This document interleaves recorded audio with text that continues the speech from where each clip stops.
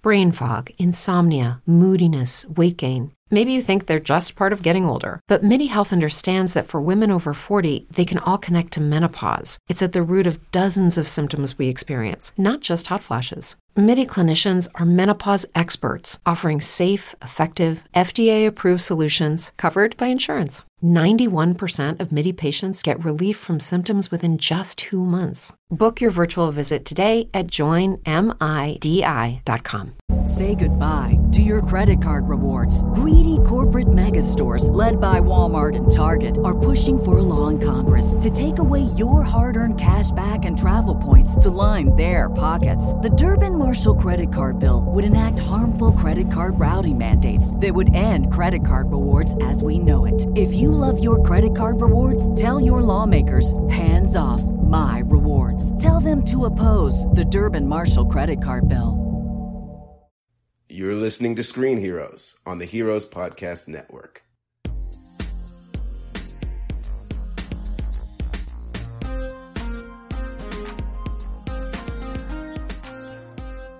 Hey everyone, welcome back to Screen Heroes. I'm Ray. I am joined by Ryan. Hi. And Derek. Yo. Yo, yo. No. No? Let's try it again. Let's try it again. From the top. So tonight we are talking about the Crisis on Infinite Earths, the 5-part crossover that CW pulled off this year. But before, got a little bit of news coming out. So, you know, one of you guys want to talk about it or something? I don't know. Disney, sure, we can talk about news. Pick a topic. We have a whole list of things. A whole list of topics, Rachel. Just pick one. The only one off the top of my head I remember is Disney dropped 20th Century Fox. Yes. So Disney, of course, purchased 20th Century Fox, right? We all know this. But they have started the debranding process of slowly getting rid of it. So by the end of the year... smells like cheeseburgers. Cool. By the end of the year, the 20th Century Fox... Rachel's drunk, by the way. Fanfare, drumline, whole little thing. That's all going to be gone from any new production stuff. So it's a little sad. Maybe they'll go out and edit it out of all the old ones, too. I mean, for re-releases, I'm sure they will. It's definitely a little sad. It's the opposite direction of a lot of Star Wars fans, because they were hoping that now that Disney owned 20th Century Fox, they would put the fanfare back in to the Star Wars movies, because that was very iconic. Star Wars fans don't get what they want. Even worse, now they're going to add in the castle. And they're going to make it blink. So, you know, it's a little bit of a bummer. Of course, 20th Century Fox is an iconic brand, and I'm surprised they're phasing it out so quickly, given that it's, you know, very recognizable. But what are you going to do? So it's going out. Let's see. Oh, we now know more about NBC Universal streaming service. It's called Peacock. We already knew that. Mm-hmm. That's coming out later this year. But now we actually have some interesting pricing information. So if you have cable services, certain cable services, you'll actually be able to access some of it for free. Kind of like how certain streaming apps, you know, will just get, if you plug in your cable information, you can stream like stuff. Verizon, right? You get Disney Plus for free. Or sure, that's a good example. Yeah, so that's a thing. Now there's going to be a premium version of it that I assume will have the higher budget content, you know, the big streaming shows that they're planning. So the way this breaks down is the premium version for non-cable people with ads will be $5 a month, which actually makes it the cheapest of the paid streaming services. So far, yeah. Almost a full $1 cheaper than Disney, which is surprising. Of course, it's not going to have as much content, at least at the beginning. But it's there's an ad-free version that costs $10. So you can get the ad-free version for $10, which puts it in line with CBS All Access and still keeps it cheaper than both Hulu and Netflix. So, you know, the only thing that's really frustrating about it is if you are a Comcast subscriber, if you have Comcast cable, you'll actually be able to get the service in mid-April, well before 3 months before anybody else. And normally like these kind of early release or beta type things are supposed to be a way to kind of get people to sign up for a particular service or brand. But if you live in any kind of area like we do, you don't actually have a choice. Like, I can't have Comcast where I live. I can have Spectrum, which is Time Warner, and then I can have there's a local option, but I can't have Comcast unless I move over a city. So you're not really like asking people to choose. You're just based on geo giving people a 3-month head start, I guess, which I think is just. But the 3-month head start, what are they getting with that? They get access content-wise. I mean, whatever is going to the regular library of stuff. So there's no exclusive shows or anything that are premiering with the Comcast launch. So not that I can tell. No, not that's been confirmed anyway. So you're not really getting a huge advantage. You know, it's not like they get to stream some really sought after show 3 months before everybody else does. Yeah, I mean that's fair. That is fair. It's all just their old content. Yes, yeah, it's all their old content. And I guess to correct something I said earlier, I said this is the cheapest of the paid streaming services. Is actually the same price as Apple's. Apple TV Plus is also $5 a month, just to be fair. Golden Globe nominated. Yes, yeah. That whatever that show is, that was that was on there. That was good. The one show. Well, none of us are really Apple people, so we don't even have a way to watch any of it. But all right, I do, but. Well, I have an iPad, I guess. They're illegal methods. But, well, that's not. We don't support those, Ryan. We've been over this. I don't remember the that. Heroes Podcast Network does not support such things. Okay, so other news stuff worth talking about. Anything in particular? I've been talking a lot, so I feel like I should pass this off to somebody else for a little bit. No, you got this. Ryan, do you want to tell us how you feel about National Treasure 3 being in early development? I actually have never seen a National Treasure movie, so it's great, I guess. I like Nick Cage getting work. Can we watch the first one together? Because I actually really like the first one. Someday, yeah, sure. 2020 predictions. How many movies will Nick Cage star in this year? How many days in a year? 365. All right, more realistically, I'm going to say like 13. Yeah, I'm going to say between 10 and 15. Yeah, I think that's a good bet. I'm going to go high then. I'm going to go 20. I mean, I'm pretty sure it's his life goal to be in every single movie. Andy Samberg said that. Yeah. Every movie ever. Several people have said that. Like, he just wants to be in everything, and it's great. And he should be in everything. Fair enough. I was hoping he was going to be in the Crisis crossover, but... Oh, man. How cool would that have been? Apparently, they reached out to him, but they just couldn't get the scheduling to work. Which, I mean, he is a busy guy, so it's very possible. He does 17 movies a year, yeah. But, you know... So big box office this weekend. We had Bad Boys for Life premiered along with Doolittle, which is Robert Downey Jr.'s first post Iron Man thing, I guess.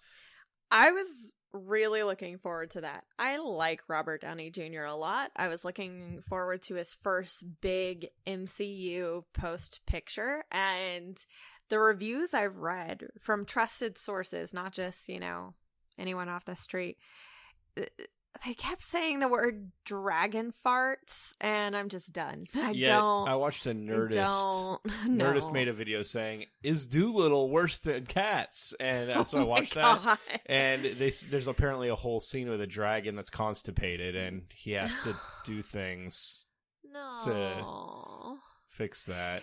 I read how he got his powers to talk to animals. It's because after his wife died, he just shut himself inside his house for years and only had animals to talk to. And eventually they just understood him. Like, no. Also, what was that accent that he was doing? That is the weirdest choice. I'm pretty sure he just picked like the most obscure, difficult accent that he could find. It was like, I'm going to do this. What happened to his British accent from Sherlock Holmes? They probably just wanted something different to differentiate. I'm guessing he wanted something different. Well, so here's some perspective on how this did. So it made $28.3 million domestically. Its budget's $175 million, which puts it in the realms of like a lot of superhero movies and nearing up to Star Wars level production budget. Like that's an expensive film. And Bad Boys for Life pulled in just over $73 million, which was, the third movie in a franchise that everybody thought was dead. The budget for Bad Boys, let me pull that up here, is only $90 million, just for comparison. And what was Cats? I don't know Cats' budget. That's a good question. I bet it was like, it had to have been 150, 200 million easily, with the amount of CG they had to do. Even only though 95. Cats was? Yeah, according to Box Office Mojo, which is tied into and how much IMDb did they Pro. make? To date, they've only made worldwide $60 million. Yeah, they've lost a lot. Domestically is only 26.8. So and of course, that's not their budget is not including any kind of marketing budget or anything like that, which you figure is usually double the movie budget. So yeah, this budget straight up is just production and salaries. Yeah. So Dolittle is actually a bigger flop, it looks like, than Cats, financially speaking. Yes, I would say so. Speaking, because I think I hadn't looked. Yeah. I think it was 15% last time I looked for Dolittle and 16% for Cats. So that's exciting. Excuse me. I did find out exactly why Cats went the CGI route instead of the costume route. They had such a small shooting schedule and rehearsal schedule, they couldn't give the dancers proper breaks. So they turned the studio temperature up to 80 Fahrenheit. And like Rebel Wilson said that she lost 8 pounds in 2 days because of all the exercise and all the heat. Is, if it gets cold, dancers get cramps and they have to take breaks. And if it's not cold, they can press forward through injuries and stretching and stuff. So they were just trying to avoid heat exhaustion that way. Couldn't they have just turned the temperature down to compensate? They could have allowed for, better working conditions. Right. That's for sure. More reasonable working conditions. Mm-hmm. Yeah, but when you look at the budgets, though, I mean, $175 million for Dolittle is a fairly large budget. That's huge. That's more than most of the Marvel movies. Right. So there's no reason why that shouldn't have done well or been a better movie. At least a mediocre movie. Like, the thing is, though, ultimately, it's not made for us. It's made for kids, and kids probably like it. A dragon farting, I would have laughed my ass off at as a kid. So I don't know. I think I am the target demographic. I love fantasy. I love anything with, like, Robert Downey Jr. and animals and stuff. Like, this could have worked. I think I could have been the target demographic. I could have, too. I read the books as a kid, but you can't spend that kind of money on a movie. That's a lot of money to spend on a kid's movie. Yeah. Like, the voice cast was very, very solid. It was basically all A-listers, and Robert Downey Jr., of course, is as well. But I mean, that's a huge sum of money for this kind of movie, and for it to lose $100+ million likely at the box office is certainly bad. And then on the flip side, like, the Bad Boys for Life thing is just weird, because I mean, this was supposed to be the end of it, and now they already have a fourth one greenlit, because it's not only is it doing well financially, but it's actually like getting good reviews. People like it. They're saying it might even be the best of the three. Right. So it's a weird weekend. Not directed by Michael Bay, so it's not surprising. Is Dolittle Disney? No. That was funny. I don't know who owns Dolittle. Okay. I honestly, that movie was... That would be a Disney property, but... It's fair. Universal. Okay. Universal Pictures. Wow, they were really, really confident to give that 170... I mean, you don't hear a lot of that budget outside of Disney and maybe Warner Brothers.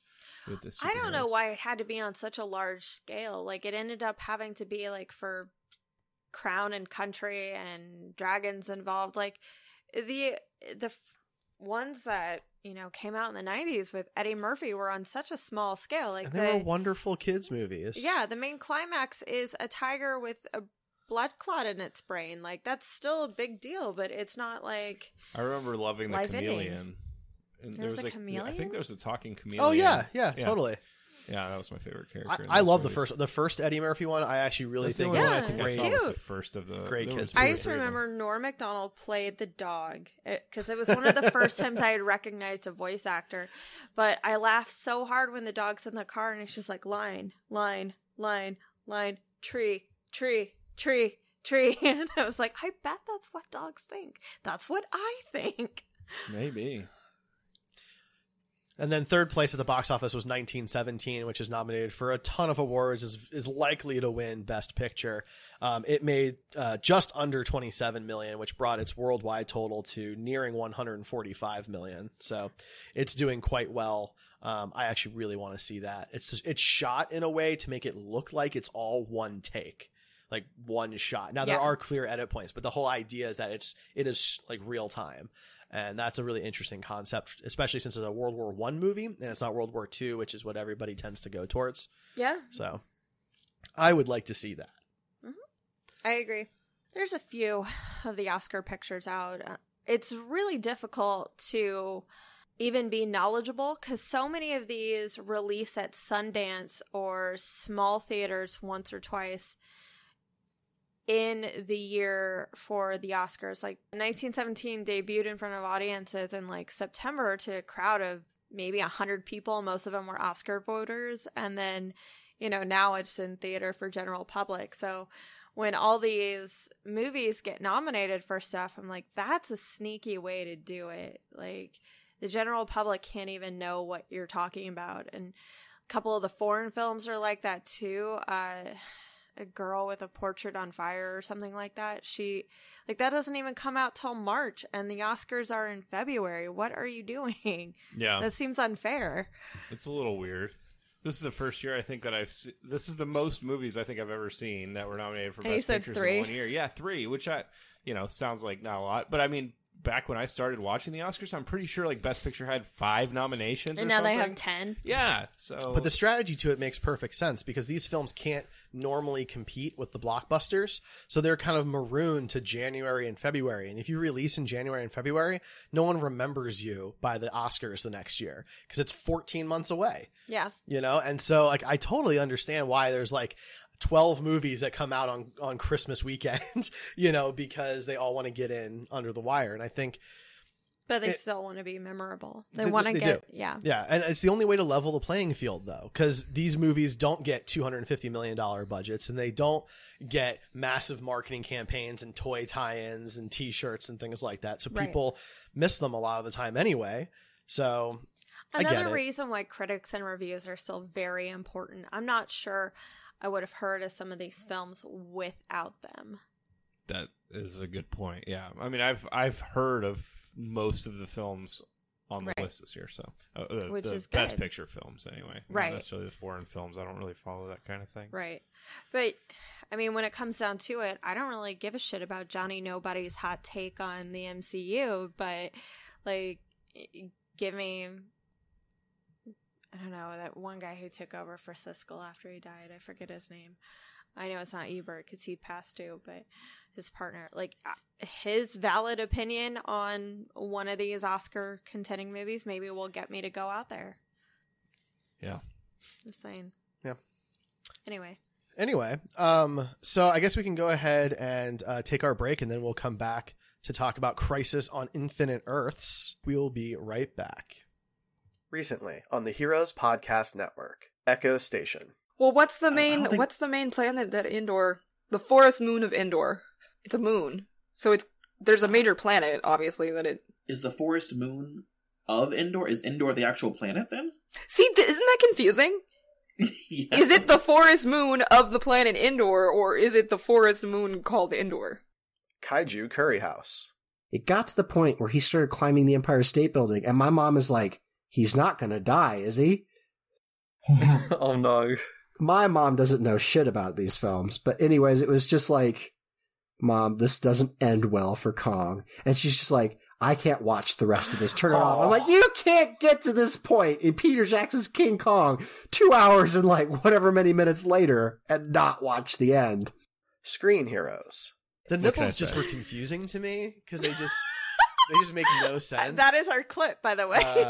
But I mean, male nipples are kind of confusing anyway. So right? Like they serve true. zero purpose. Do you think that was the point he was trying to make? It's a much deeper message. Yes. Is Batman and Robin a heavily an allegory, social allegory? Yeah. Subscribe today at heroespodcast.com, Spotify, Apple Podcasts, Spreaker, Podcast Addict, and more. Brain fog, insomnia, moodiness, weight gain. Maybe you think they're just part of getting older, but MIDI Health understands that for women over 40, they can all connect to menopause. It's at the root of dozens of symptoms we experience, not just hot flashes. MIDI clinicians are menopause experts, offering safe, effective, FDA-approved solutions covered by insurance. 91% of MIDI patients get relief from symptoms within just 2 months. Book your virtual visit today at joinmidi.com. Say goodbye to your credit card rewards. Greedy corporate mega stores, led by Walmart and Target, are pushing for a law in Congress to take away your hard-earned cash back and travel points to line their pockets. The Durbin-Marshall credit card bill would enact harmful credit card routing mandates that would end credit card rewards as we know it. If you love your credit card rewards, tell your lawmakers, hands off my rewards. Tell them to oppose the Durbin-Marshall credit card bill.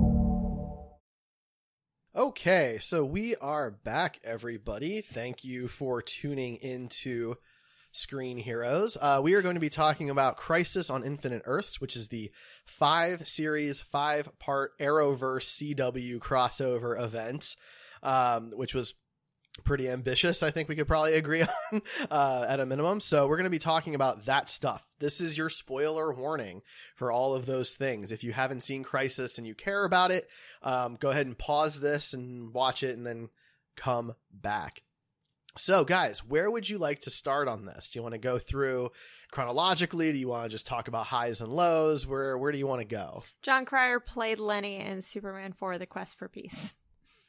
Awesome. And now he's playing Lex Luthor. And now he's playing Lex Luthor. If you've never seen Superman 4, don't. Is my best advice. Don't start now. Why? I'm waiting for the Snyder cut. I mean, it can't make the movie worse. I can tell you that as someone who has seen Superman 4. There's a scene in Superman 4 where the Great Wall of China is damaged and Superman looks at it and it rebuilds itself. You didn't know he had that power? I don't know what that power is. It's from the comic books. But I don't know if it was telekinesis or he rolled back time, but just in that one spot. It's best to not ask questions like that. But it's okay because he defeats Nuclear Man, and it is Nuclear Man. So he can grow out his atomic fingernails and he cuts Superman. Do they explode? No, they just cut him because I guess. Does anything about him explode? I hate all the words you're saying. How he's defeated. It's been a while, so I only really remember the truly bad stuff. Well, I'm just going off his name. I'm trying to figure out where he gets his name from. Oh, things don't explode. His power comes from the sun. So does Superman's. Different. It's different. Lex makes them. It's a whole thing. Lex names them and everything. It's adorable. All right, so Crisis on Infinite Earths. I don't think any of the Earths in this Arrowverse include Superman 4. So that's not true. We can't confirm that it does. Sure we can. How? Because they said that Brandon Routh's character is the same as Christopher Reeve's Superman. Except that Superman Returns is a sequel to Superman 2, and then 3 and 4 never happened in that timeline. Well, it's an alternate universe of that particular Earth. So I'm guessing it's still included. Oh, man. That's wonderful. Okay, so let's get started on things. Sure. So, Episode 1, Supergirl. What'd you guys think? I don't remember. It's been so long. What happened to that? It is hard to know kind of where they begin and end. Arrow a lot of died the in time. that one. The Arrow first time. did He dies a die. couple of times. Yeah. No, so... It's important to note. I mean, they visit a lot of different Earths, I think is really the key here. So I want to ask a question. Did you have a favorite alternate Earth other than like the main one? That They didn't show the vampire Earth. No. I loved They vampire didn't show Earth the in steampunk DC. Earth either, or the one where all the Titans are animals. The Zoo Crew? Is that what you're talking about? This is a reference to Teen Titans versus Teen Titans Go. Oh, okay. Because they have to go to all different universes to recruit all the Teen Titans, and there's one that stars a starfish, and like So not the Zoo Crew. Then. Cyborg is a rabbit. Right. I think they should bring back the Zoo Crew in a cartoon on DCU. There's also a mermaid universe. Cool. Anyway. So what was your favorite universe that they showed? Right, huh. Anybody have a favorite? I mean, I didn't care about most of them. I think that I wanted more, I guess, but I don't know. Probably the one where they kind of referenced Keaton and made it look like it was Batman Beyond. I think it was the very first one where it was like a red symbol in the sky. Earth 89. Yeah, Earth 89, a little on the nose. But yeah, they had the reference to Keaton being the Bruce over Batman Beyond kind of thing. Yeah. That was cool. That was cool. Ray? Oh man, I don't know. Like, so sorry. Sorry. She likes the one where they were mermaids. So it's a good one. So for me, it's a little difficult to pick. I got kind of two favorites, but I think I have to go with like the Brandon Routh Kingdom Come Superman one. I really loved all of that and that whole character arc. Scene. I always liked Brandon Routh. But does that make you like that Earth better? That was just a cool scene. I don't know. Yeah, but the Earth is very interesting. I mean, the idea that all of these terrible things happened, right? These people died, and he's still going on. He's still Clark. He's still at the paper, but he's a little beat down, and he's kind of he hasn't completely lost all hope, right? But it's dwindled, and the idea that maybe he can come back from that and show that kind of redemption with such limited time, I thought was a cool story, and I think he looked freaking fantastic. I'm a little sad they didn't make at least one Earth animated. That would have been really cool just to show some old like Justice League Unlimited kind of stuff. That's fair. Yeah, that's a good point. It would have been funny, and they have the rights. Kevin Conroy than what we got in the.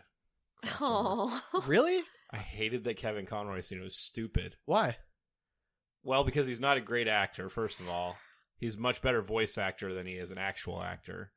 Second of all, he got Batman, right? The great and powerful Kingdom Come Batman got defeated by getting kicked into a generator because Batman would never think to not stand in front of a generator with the... He just blew up. Thanks for that. He would never think to not stand in front of a generator when he's wearing a metal exoskeleton, world's greatest detective. I mean, I don't know. He's also the world's greatest geriatric. He's slipping. I mean, I think part of the point there is that he's just like, he's broken. He's not really the Bruce any of us know. He's broken down. He's defeated. Sure, your body can be broken down. No, but I mean mentally, emotionally, psychologically. But it didn't make him become an idiot. I think it made him rusty. I think it made him not ready to roll. But even rusty, he would not stand in front of a generator that's literally arcing electricity behind him. Come on, if he wasn't ready to roll, he would have added wheels to that exosuit. All right. It probably did. We're not getting this conversation anywhere. Well, when you and I argue about this stuff, we don't get anywhere anyway, so... All right, so let's talk about the main crossover here, right? So the idea, of course, is that the Anti-Monitor wants to destroy the entire multiverse. Have you both read the Crisis comic books? A very long time ago. Yeah, same. Okay. Was the Paragon thing the same in the comics? No, they're completely different characters. I was like, this seems like a really weird thing very they did convenient for TV and probably not in the comic books. Okay, so here's my issue. Every time I watch this, I just kept thinking to myself, damn, this would be 10 times better with Batman and Wonder Woman. You think so? I thought Linda Carter was supposed to be in it. No, I just want, like, a regular Batman and Wonder Woman. I don't want a Lois and Clark have two boys show. I want a Trinity show. Show the three of them teaming up. Fun fact, you know who the boys are? No. Do I want to? Did they confirm Is it the Sprouse twins? No. One of them is the same as the comic books. Okay. Superman's actual son or whatever. The other one's supposedly one's Damian Wayne. What? I read some article that said like they adopted him or something? Yeah. Weird. I didn't know they had confirmed any of those for details. The show, but I guess that's what it's going to be, which I'm curious about. The thing is, I just assume at this point the CW's not allowed to use those characters. Right, I get that, but the show, that crossover would have been better with those characters. I mean, sure, but I think that's... At the very least. Like, of course I want to see Green Lantern in there as well, or Aquaman, but like... I feel like I mean, they can only work with what WB allows them to work with, what DC Entertainment allows them to work with. You are absolutely correct. So and don't get me wrong, I'm smart enough to know their limitations. Something this large, I want to see classic DC characters in there too. Yeah, and you don't think of like White Canary being somebody. I love Katie Lotz, and sure, right, no like I enjoy Legends of Tomorrow, and I don't think that Batman or Wonder Woman would do really well on that show. No. But I'm tired of this. They let us have Superman. Give us Batman and Wonder Woman by now. But Superman has had multiple live action appearances even on television. And now so have Batman and Wonder Woman. We've had one Wonder Woman, and we've had not really one Batman. Like there was a second pilot of Wonder Woman. But so it wasn't picked up. So no, but it is. I there is a think pilot. we are just well past the point of multiple people can play multiple things. We had a Shazam TV show. Why can't we get a Shazam on in there? Look, my point is just that I think that when they were going to do a crossover event, you kind of have to put aside the characters they're not allowed to use because the writers are stuck. And I don't want to get stuck on that type of thing because there's nothing they could have done about it. All right. I'll say that I know it's not a replacement for Batman and Superman, but I did enjoy the kind of world's finest dynamic between Batwoman and Supergirl. I thought that was good. Yeah. So, I mean, it didn't fully stand in for that, but that was definitely a nice, I mean, kind they've of done World's Finest. They've even called it World's Finest and Brave and the Bold episodes with Ollie and Barry. So, they've been trying to replace that from the comics for a long time. And in some situations it works. In others, it highlighted how those people are missed. And where do you go from here? The crossover next year, like, how is it going to be bigger and better? And well, it's not. They already said it'll be smaller scale next year.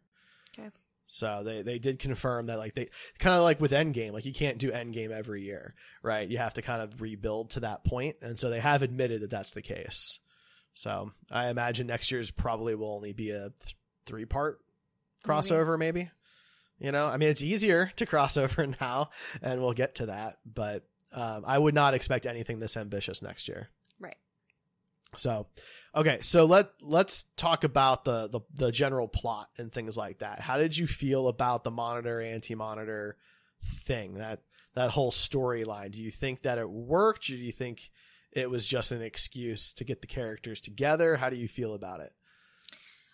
I didn't think the Anti-Monitor himself held any weight because he kept having other people do stuff for him, like Barry Allen on the treadmill kind of crap. The antimatter wave, that clearly was devastating, but I thought that was more the big bad than the Anti-Monitor. I mean, I don't know. It had as much weight as any other crossover, I guess. At the end, they're pretty much all going to be there. We all knew Oliver was going to be dead at the end, and so that wasn't really a huge surprise. Did you know he was going to die twice? I mean, there were some pretty big hints that was going to happen through the Arrow show, but I don't know. It was fine, I guess. I thought everything relating to the Monitor and Anti-Monitor kind of looked cheesy compared to the most of the costumes and stuff. I enjoy. They're a little cheesy, but then the Anti-Monitor and the Monitor and Paragon, no, whatever the guy, Pariah and Diggle's wife, Lila, her character, Harbinger. I thought all those suits were really cheesy and much cheaper looking than a lot of the other suits. You could tell it was just for this one thing, and it just stood out in terms of a negative quality, and so that kind of bothered me. I was like, okay. Everybody else is real superheroes, and the rest of these look like they're, playing dress up. Mm-hmm. It's kind of surprising because, you're right to the extent that they were just kind of a one-time thing. But so was Brandon Routh's new Superman suit, and it looked great. It looked pretty fantastic. But it's that's a lot more simple of a look to pull off than Harbinger's look or Pariah's look. I mean, I don't know. Superman is tights, and they didn't have to do a full bat suit or something like that. No, it was a pretty simple, muscle suit and spandex suit, and it did look great. I'm not trying to discount anything, but I think that's a simpler suit to do. Maybe the other suits probably look more ridiculous in the comic books, and they were trying to translate them to live action. Whereas his Kingdom Come suit looked pretty much straight out of the comic book and translated really well. I just think that maybe there was something lost there on some of the other suits. Yeah, I think for the Monitor and Anti-Monitor, they were a little backed into a corner for that. Because translating that from the comic books, I just don't think is an easy task, regardless of the budget situation, Right. But yeah, I mean, I kind of felt like they just needed a big bad, and they weren't sure who would be big enough to really do this type of thing. And the Anti-Monitor is kind of the only one who can threaten all of the universes. Yeah, I mean, it's true. Okay, so then let's talk about Oliver. Let's talk about Oliver's story. Mm-hmm. What do you guys think? Do you think it was a fitting end for this character, his significance in the Arrowverse and all of that? Probably. Yeah, it's hard to know without watching the whole previous season leading up to it. But yeah, most likely. He deserved a big hero sacrifice death. What about the Spectre stuff? The Spectre stuff I wish they would have kept around. I in the comics, I don't recall Spectre dying. I recall some like becoming mortal again, becoming humans, but I don't remember them dying. So that seems odd. And I know that the Spectre storyline was probably put in there so they could use Oliver again. And then, you know, he was like, I'm not coming back, guys. Kill me off for good. And that was maybe a last minute decision. But first death was fine. Second death was overkill. Yeah, I don't recall. It never occurred to me that Spectre could die because he's supposed to already be dead. Mm-hmm. So I just assumed that it gets passed along, right? And whoever the previous one was gets to finally, well, pass on, right? It was kind of how I always took it. So I have seen all of Arrow up to this point, all of Oliver's stuff, and you know, he's kind of a special character for me because that was what I was dressed up as when I think I first met you guys. It's true. In one of the first conventions I did where I kind of tried to connect with the community. So I have special fondness for Arrow and have continued to watch it despite the bad seasons. But the first death I felt a little cheated. Because I didn't think that was handled very well at all. And I appreciate the sacrifice that he made, and he was every second as another soul saved or whatever. I thought that was cool. But then the way the actual death was handled, I didn't really love it. I thought that the second one as Spectre was a lot better. I actually got emotional over it. Mm-hmm. Mostly, honestly, not really so much due to Stephen Amell, but Katie Lotz. Yeah.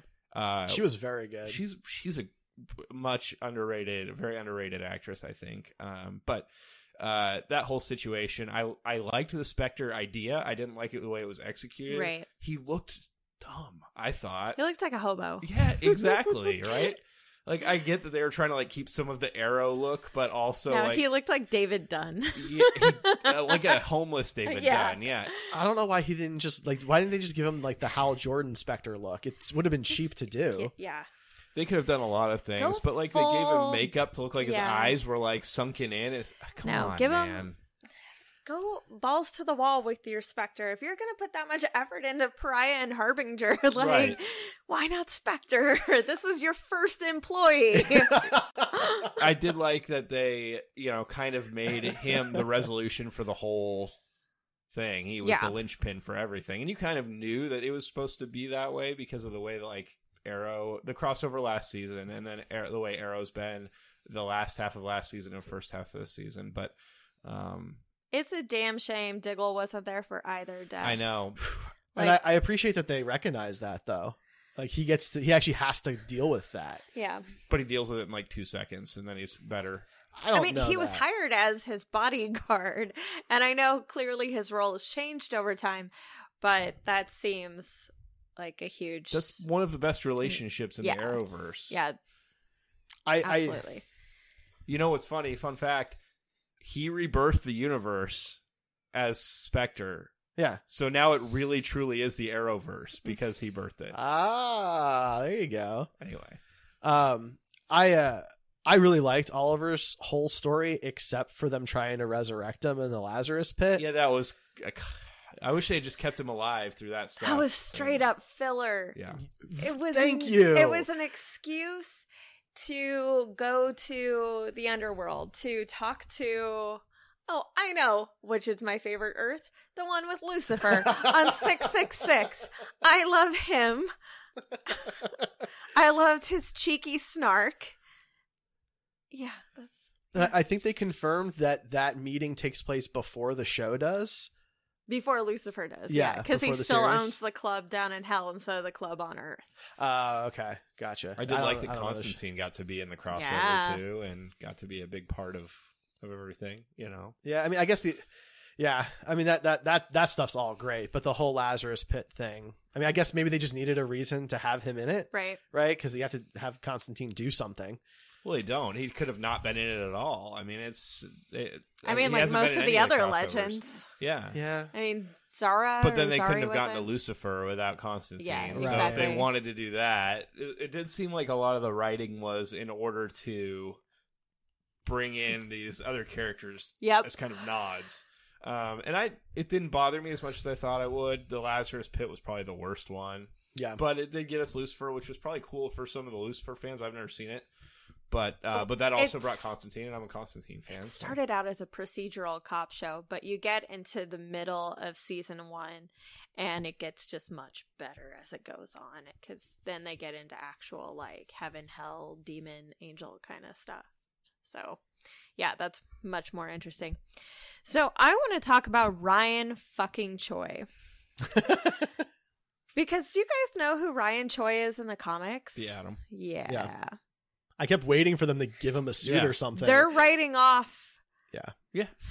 But we knew that going into it. Right. But I didn't realize it's because they wanted to bring on another Atom. Like, what's wrong with our current Atom? He still wants a job. Why are you doing this to Brandon? I mean, my hope. Osric Chow is not as cool as Brandon Routh. My hope was that he was going to get his own Superman, because there were these grumblings that there was going to be a Superman There's show. still grumblings for that. But they're getting a Superman show, and it's not him. And so are they going to do 2 at the same time? That seems excessive, right? When there's so many other characters, and it's not a Brandon Routh thing, because I'd rather be Brandon Routh's show, personally. But, I mean, come on. You're not going to do 2 live-action Superman shows when there's so many characters that they have available to them. They're putting all their money on Tyler, and honestly, like, he's a good Superman. Yes. I don't mind that. No, but seeing the scene with him and Brandon Routh was like, that was wow, that hilarious. is a wimpy Superman. Seeing Tyler next to him, he was just so much more imposing. Same against Tom Welling. You know, like Tom Welling he's in good shape for his age, right? Okay, just as a sidebar, I loved what they did with Tom Welling's Smallville Earth. They had the intro song and everything for it, which just like I lit up. I absolutely love that. And I like that he actually gets a very different happy ending than Superman would normally get. It worked. It was so good. I was a little disappointed because it felt like a setup with no payoff.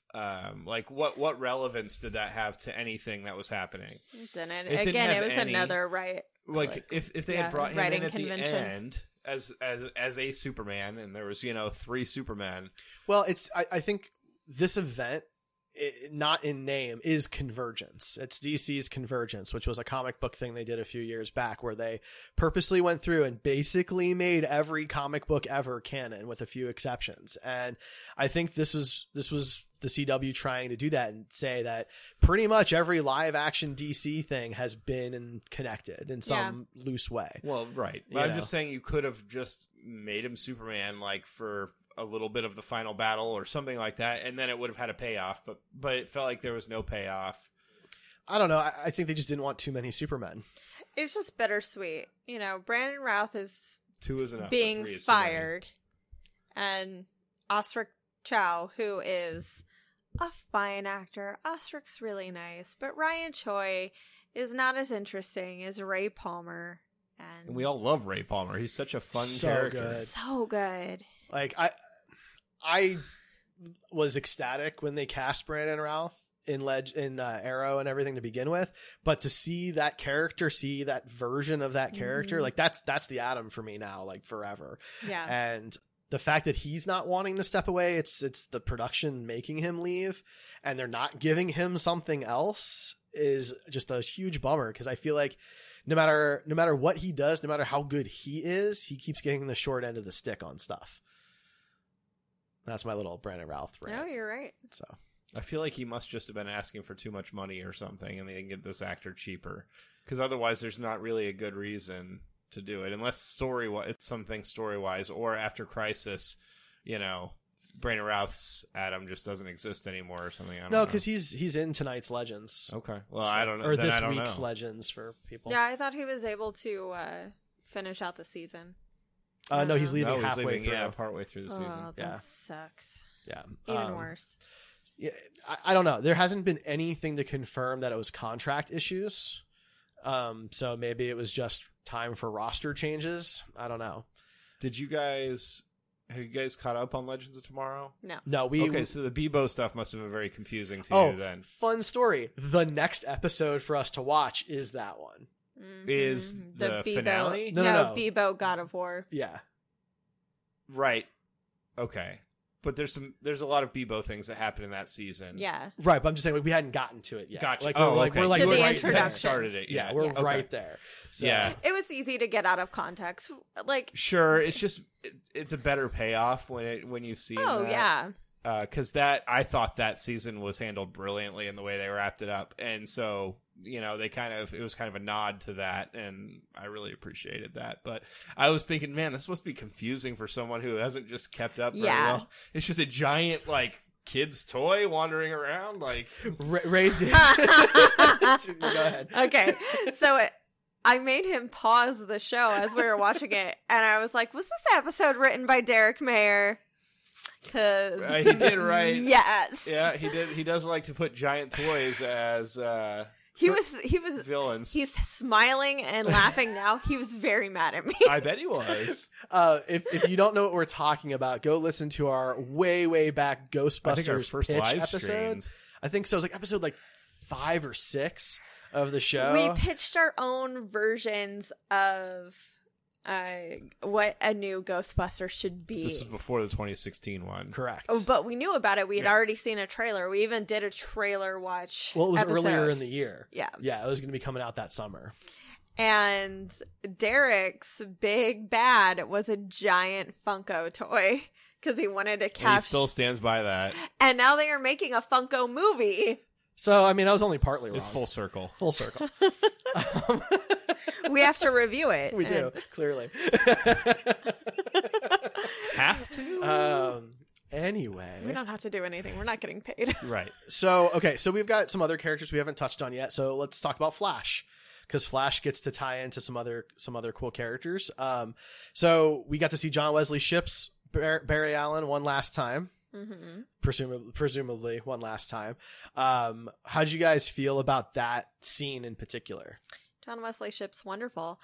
Flash overall throughout this whole thing seemed like he was useless. They put him on cleanup duty. The entire 4th episode is him running around the Speed Force trying to find people. His only job was to take these people through the Speed Force, and he lost them. He lost that's his only job in the latter half of the entire crossover. And he screws it up. I don't think they knew what to do with Flash in this. Listen, I love the Flash. Right? I do general. too. Grant Gustin's wonderful. I definitely didn't want to imply you guys didn't like him. But the problem with him is he's just so powerful, right? And they don't know how to handle that. So he always gets, to use a gaming term, nerfed or, made stupid when he's his job requires him to be very smart. He's... Well, I mean, if you go back to the comic books, he can think faster than Superman can. Yeah. He can actually process an attosecond, which is 1/1,000,000th of a second or something. I mean, all those ghosts and stuff, they're shooting arrows and blasting them with laser beams out of their hands. He should have been able to take care of 90%. He could have taken care of literally every single one before any of them had blinked.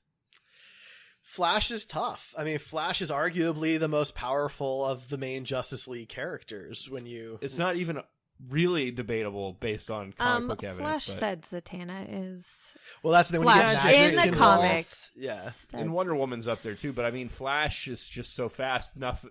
I mean, Zatanna couldn't say anything faster than what Flash could do. All of them are pretty much gods. And the problem is the CW's little shows, they started with non-gods. They started with just... It's still mostly non-gods. Yeah. If you, look at the lineup, you got somebody hitting them with staffs. You got somebody shooting arrows. You've got, Lex Luthor shooting lasers out of his hands for some ungodly reason. If you weren't going to put Cryer in the mech suit, you have no reason to have him in this. That would have been a perfect opportunity. They probably just ran out of budget. Why didn't I think of that? They resurrected him as a philanthropist. Now he is a Nobel Prize winner and everybody loves him. And well, I have a theory about that. Yeah? Yeah. Is he going to do the... It is Ryan here, and I have a question for you. What do you do when you win?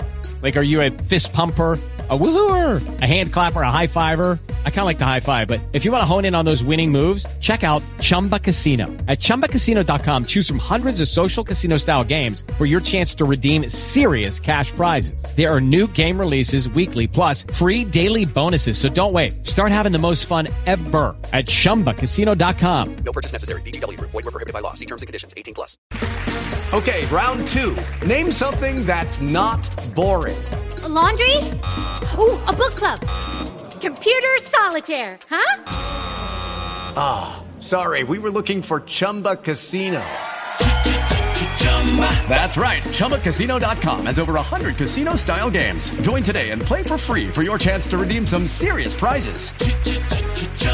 ChumbaCasino.com. No purchase necessary. Void where prohibited by law. 18+. Terms and conditions apply. See website for details. Precedent thing where he kills everybody, or he gives everybody powers, and then he... I don't think they're going to go that far because I don't think they have the budget to really do that unless it's a crossover. The next crossover.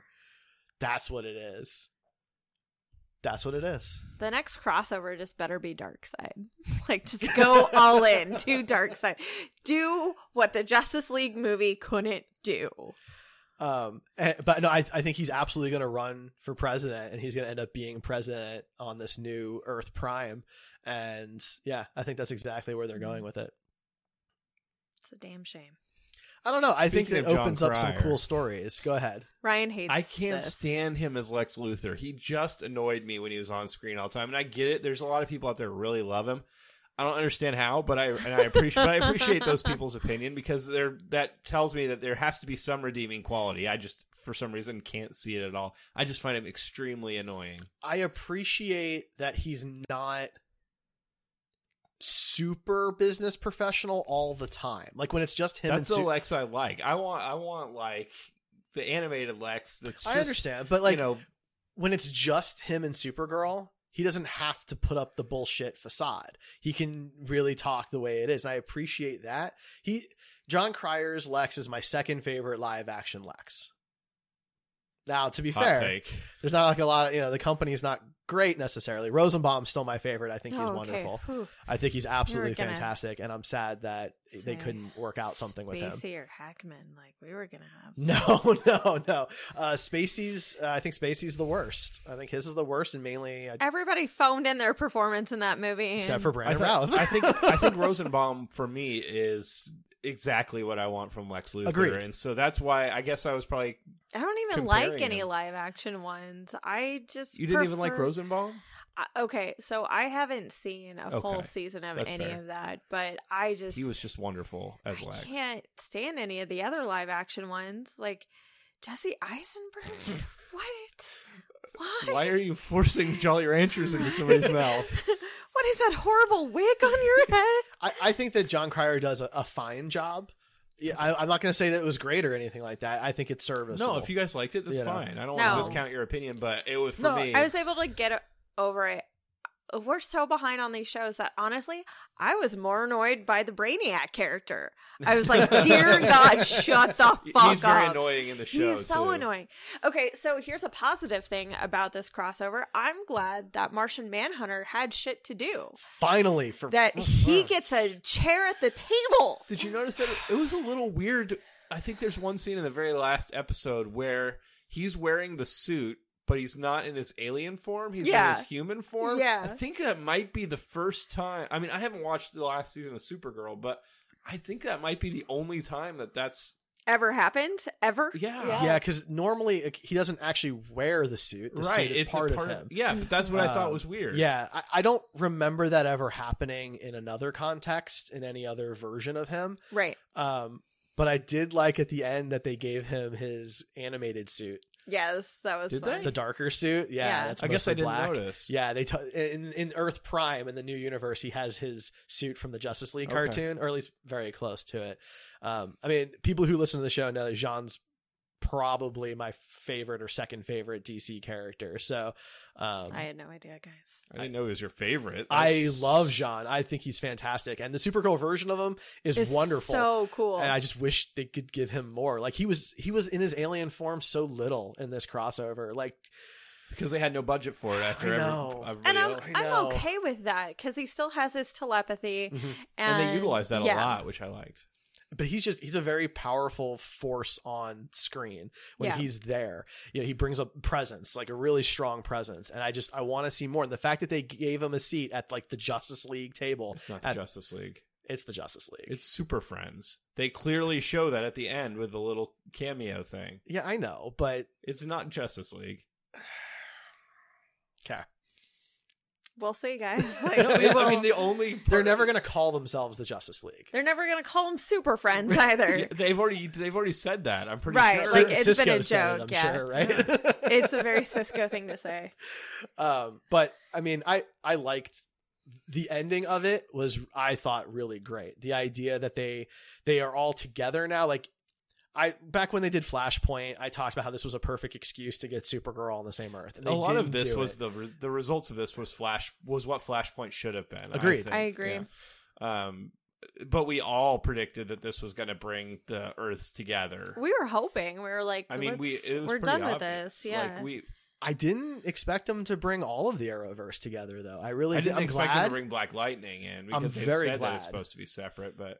I'm curious to see how that show handles it because it's more disconnected from they've the already done it. I guess in the episode previous, they acknowledged that something's wrong with their Earth, and then Jefferson disappears. On the show. Yeah, on the show. So if cool. you want to watch the Black Lightning episode, even though like it's the whole episode is not part of the crossover, it is addressed. And then the following episode also addresses the aftermath. Like right now, every single show is dealing with the aftermath. Yeah, I heard about of some Crisis. Batwoman stuff that happened that I thought was interesting. So yeah, like look, quality aside for a minute, this is some ambitious shit. Like the fact that they had the guts to do it is just huge. But just like across the board, like to it's do like this. Days of Future Past. They basically got a chance to change all the things that they didn't like having to write around. Like having them all on different Earths. They had to have a scene with somebody pressing a button and a bunch of CGI for a portal so they could cross Earths. Now they don't have to do that. You know, all these things they had to write around, they fix. Some of it was their choice. So like Black Lightning, for example, was a CW show from the beginning. He didn't have to be on a different Earth. No. Supergirl, at least they were a little forced because it was a CBS show. You know, but why did they do it with Black Lightning? About that. Right? I honestly think it's because they wanted a smaller scale, but they couldn't just admit that, you know, Freeland doesn't really care for superheroes, which I think could have been a really fun idea, that they were fully aware of Flash or Arrow and they just didn't care for them. Freeland was not about that. But did he have a seat at the table? Yeah. Yes. Okay. Yeah, Black Lightning had a seat at the table. I loved it. I mean, that whole thing, it was Martian Manhunter, Batwoman, Flash, Arrow had one and it was empty. White Canary, Superman, Supergirl, and did I say Black Lightning already? Probably. It was a there were 8. Yeah, it was a table of 8 seats. It's sad seeing the Arrow one empty, but I know next season that the Mia Arrow is probably going to be taking that seat, which I don't really love. I wish I would give her a different seat and just leave Oliver's seat there. But it's her dad, right? So I mean, it's a little different. She doesn't have his last name. No, but it's not like she's not really a replacement for him. She's not just somebody taking the mantle. She's his daughter. Okay. I don't know. I mean, I would think Ollie would like she was that. a daughter that had really never met him. She met him for like 3 days, and now all of a sudden we're replacing. I get your point. I think she needs to be able to prove herself a bit more. Totally.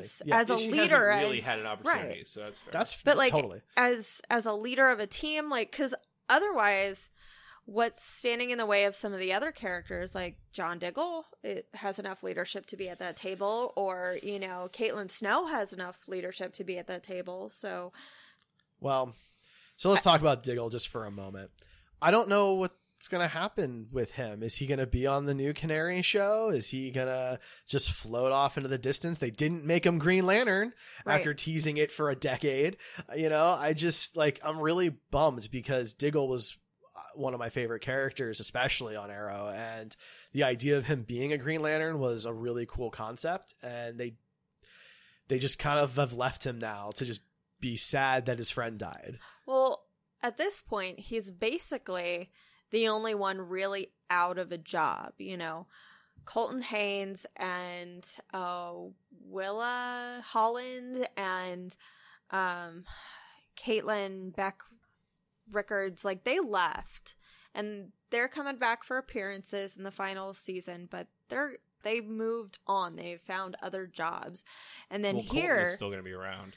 Well, he left multiple times for other opportunities, right. And he's come back for appearances, and he was a recurring character in 7 or something like that. They released a photo of him. You guys haven't watched Arrow up to the crossover, right? I know bits and pieces about what's been going on. So he lost his arm. Yeah, we saw that. But now there's a photo released of him with the Arsenal arm. Yeah, so cool. It looks very Ray Palmer tech. So nice. I'm sure it is. Probably is. So I'm assuming going to be in it in some capacity. So. Yeah. I mean, that's fine. There are only 2 episodes Holland, left. Yeah, she's been gone for a while. Yeah, she left in season 6. There was one episode this season with her in it. Either way, Diggle has nowhere to go. Right. And since they didn't make him his own superhero, he has nothing. What's he going to do? Yeah. He might just like hang out in the Arrow cave. And that's for a little show. Sad. It is, yeah. Right? Like, is he going to show up? I'm guessing he's going to have a guest starring, thing where he comes in occasionally and helps them or whatever, but that'd be about it. It just kind of was a bummer way to send him off because I mean, Ollie gets the big Heroes ending, and Diggle's been there the entire time. Like I said, you realize that Diggle's been in every crossover too. I think. Yeah, half the cast is getting another show. The other half of the cast has, voluntarily left. They weren't written out or anything, so he is literally the only one left standing without a job. Just bums me out. Yeah, I mean, in the later seasons, the actor that plays Wild Dog he's gonna stay in the show because he's a big part of the stuff with Mia, right? And I'm not sure if Mr. Terrific, is that his name? He left a long time ago. Yeah, but he's been on this season, so I mean, I don't know. I don't think he has the whole future thing with Mia. Right, the actor that plays Wild Dog had a big part in that. So I assume he's going to be back, but yeah, I don't think Mr. Terrific's going to be there or anything. But yeah, Diggle's the biggest question mark, I think. Right. And the way they were kind of writing that is I just assumed they'd end up giving him something by the end of the crossover, They kind of owed it to him. You're right. He has been there since the beginning. It's kind of unfair. Stephen Amell gets this big send-off. And Diggle not only doesn't get a big send-off, David Ramsey, but ends up having to, have missed all of this big stuff and then feel like he failed. Yeah, and that's how they leave him. Right. That's how he's left with no new superpowers, no new like lot on life or anything like that. And so, I don't know. That I wish they had done differently. Yeah. I think there's still episodes this season though. So yeah, there's Arrow, 2 more. So they might wrap it up there somewhere. Hopefully. I imagine one's a big funeral episode. He'll find a ring at the very end of the last episode. My God. That will make me feel very conflicted because I want him to have it. But why not do it in the crossover when you reset the entire universe? Especially when you have Barry Allen say to him, "Oh, Diggle, you're not wearing your ring." Yeah. Seriously. Just so angry about Now, he could have been talking about the stupid Flash ring with the damn costume in it, which is fine, too. Make him a Flash. Everybody else is. That's Let's talk about Flash. Let's talk about Ezra Miller's we didn't talk about the DCEU Flash showing up. He's adorable, and if I could just have the gif of the 2 of them just touching their armor and suit like over and over again, I would watch that on loop for a full day. What I love about that crossover, aside from Ezra just being really charming and fun in that scene, is that it was actually Warner Brothers' idea. They reached out to the CW to see if they could make it work after production had basically been shut down already. They shot those scenes with the Arrow production crew, not the Flash production crew, because they were already shut down. So it's a really cool idea that the movies have decided to just embrace it as well. Yeah. It's much more successful. I mean, it's a longer running franchise than their DCEU, and just all the shows all together, it's probably more lucrative at this point.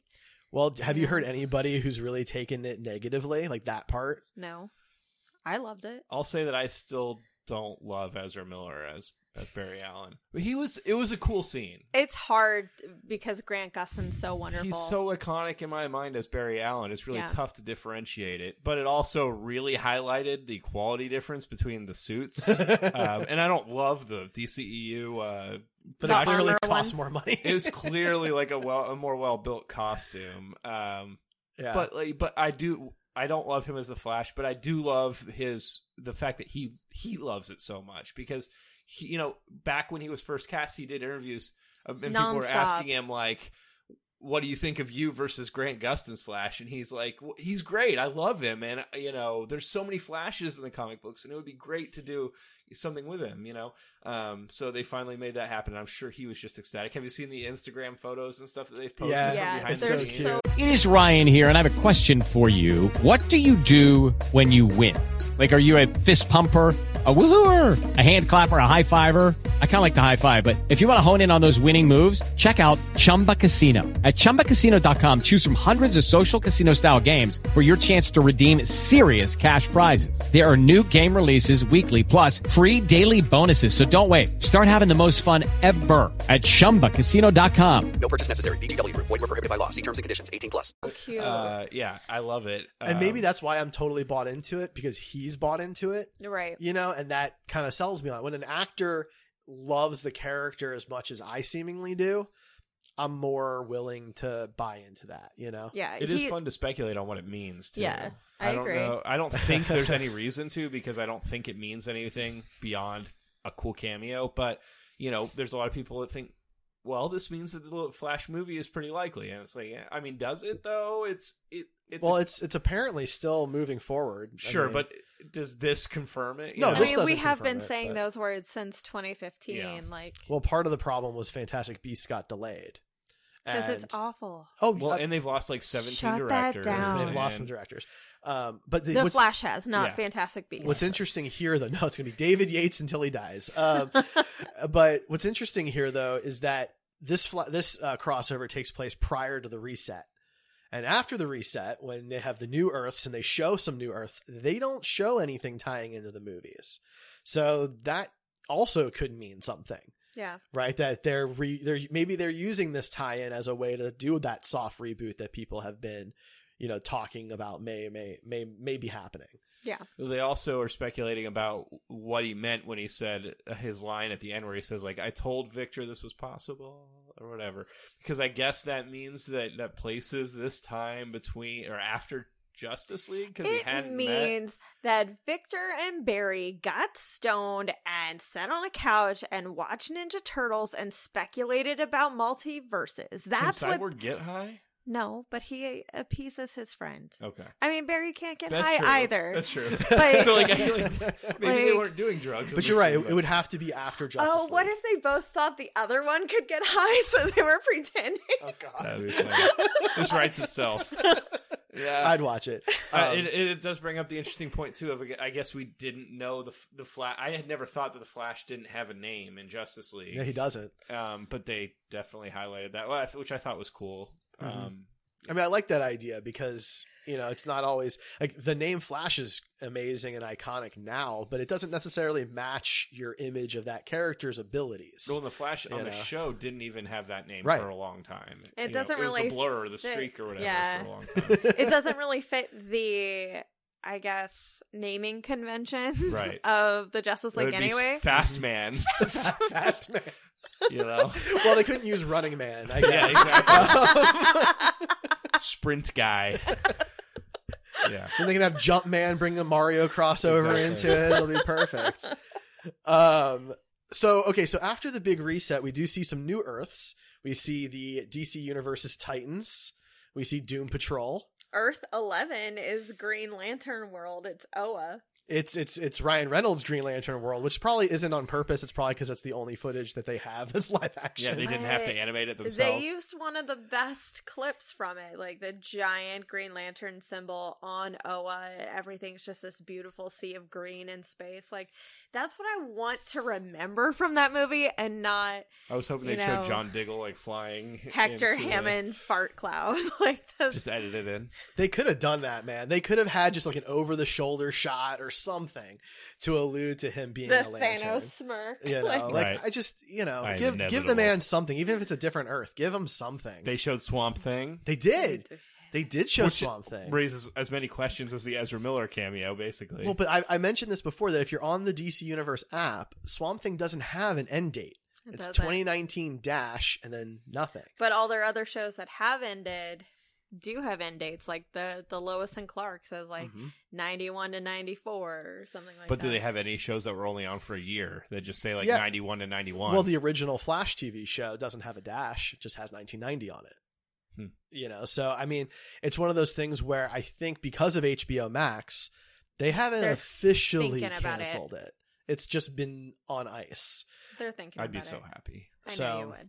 I mean, I would make you guys watch the first season. You wouldn't have to. If it was greenlit for a season 2, I would immediately watch the first season. Immediately? I don't want to get excited about it just to know that I'm never going to get. I hate that you pick up on those definite words and you're like, I will hold you to exactly. this. That's our entire friendship with Brian. If it's available somewhere. Yeah. DC Universe app. For now.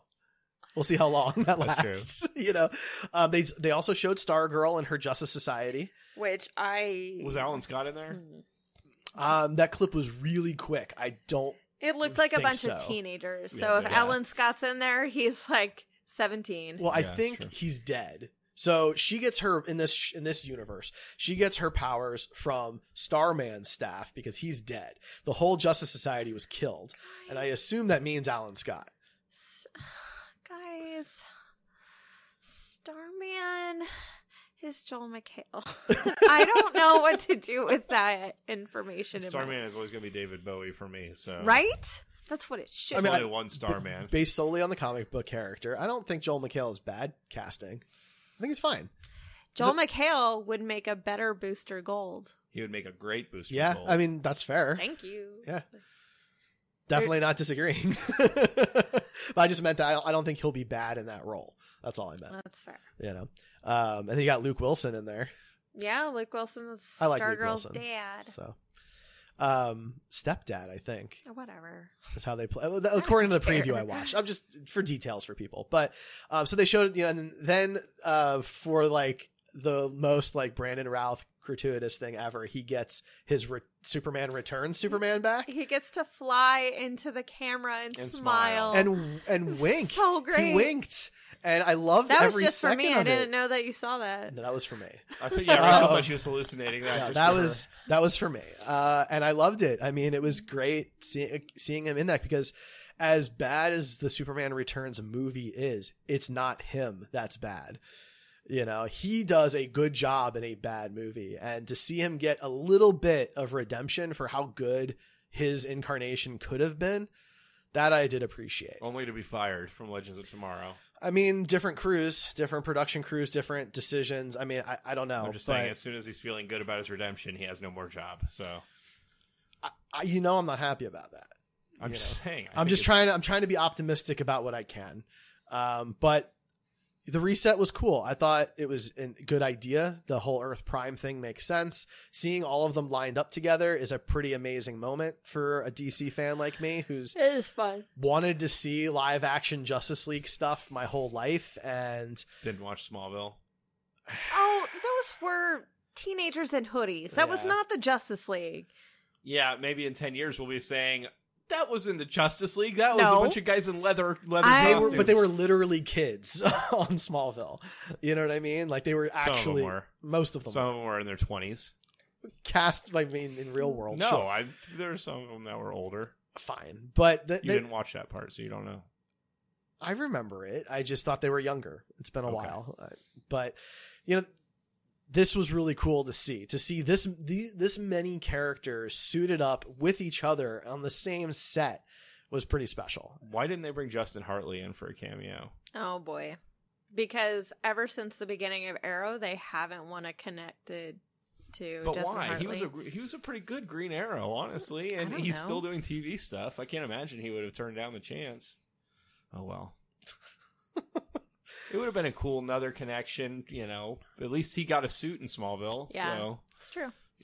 So what do you guys think next year's crossover is going to be? If you had to pick, Derek's got a pretty good prediction on that with the Lex Luthor thing. I think it's absolutely Lex Luthor is going to become president and try and do something like you were saying, and they're going to have to try and stop him. But it'll be smaller scale. I think it'll be like a Supergirl, Batgirl, Flash thing, and that's about it. Who's Batgirl? Batwoman. I keep doing that. I know they're different characters. I know.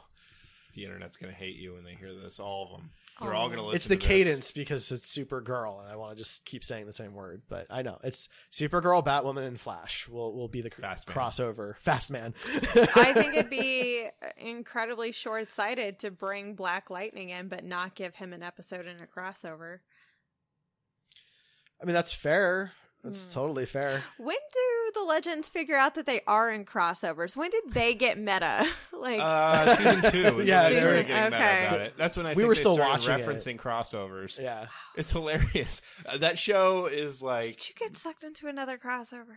I mean, there's the an opposite episode of all the other shows. I love it. It doesn't take itself seriously. They know what's going on. There's an episode this season coming up where they know they're on a TV show. You guys must have been really confused about Mick Rory having a...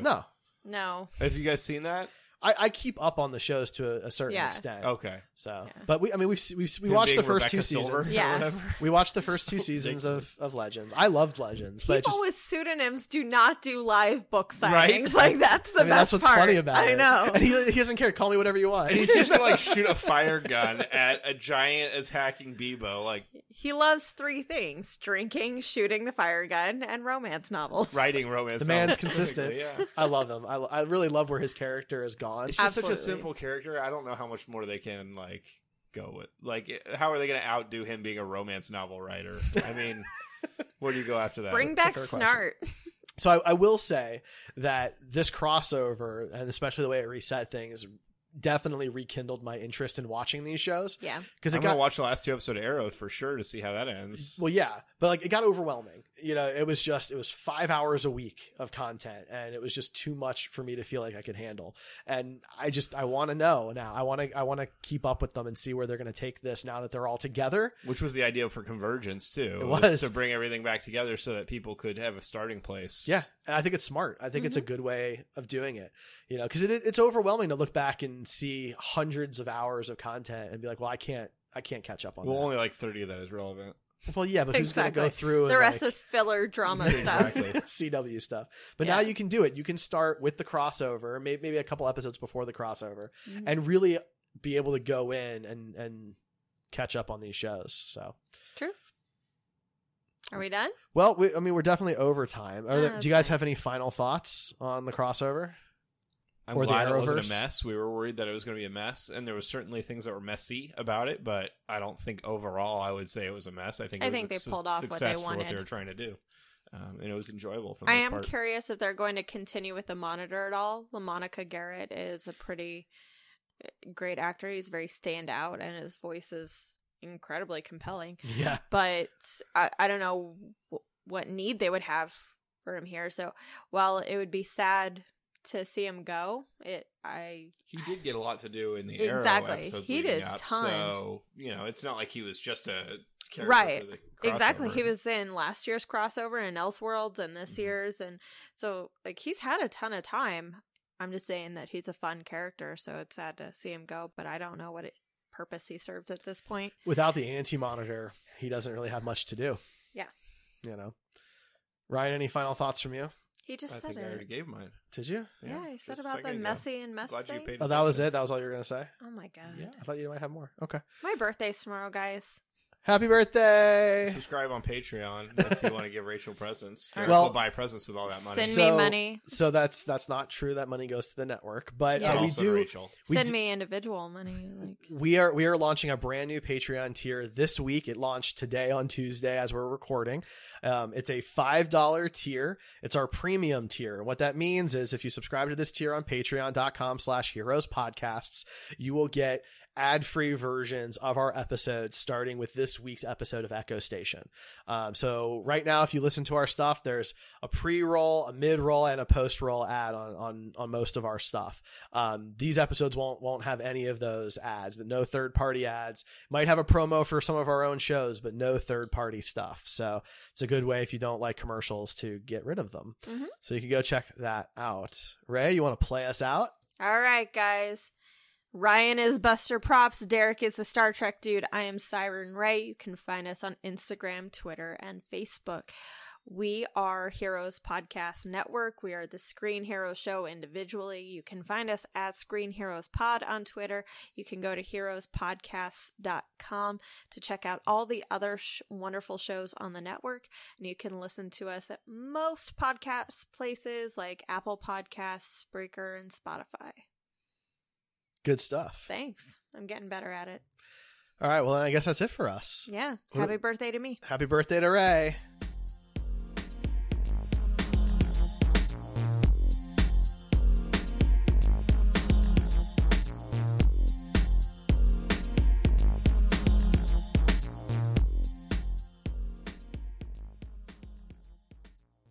Lucky Land Casino, asking people, what's the weirdest place you've gotten lucky? Lucky? In line at the deli, I guess? Aha, in my dentist's office. More than once, actually. Do I have to say? Yes, you do. In the car before my kids' PTA meeting. Really? Yes. Excuse me, what's the weirdest place you've gotten lucky? I never win and tell. Well, there you have it. You can get lucky anywhere, playing at LuckyLandSlots.com. Play for free right now. Are you feeling lucky? No purchase necessary. Void where prohibited by law. 18+. Terms and conditions apply. See website for details. O'Reilly. You need parts? O'Reilly Auto Parts has parts. Need them fast? We've got fast. No matter what you need, we have thousands of professional parts people doing their part to make sure you have it. Product availability. Just one part that makes O'Reilly stand apart. The professional parts people. O'Reilly.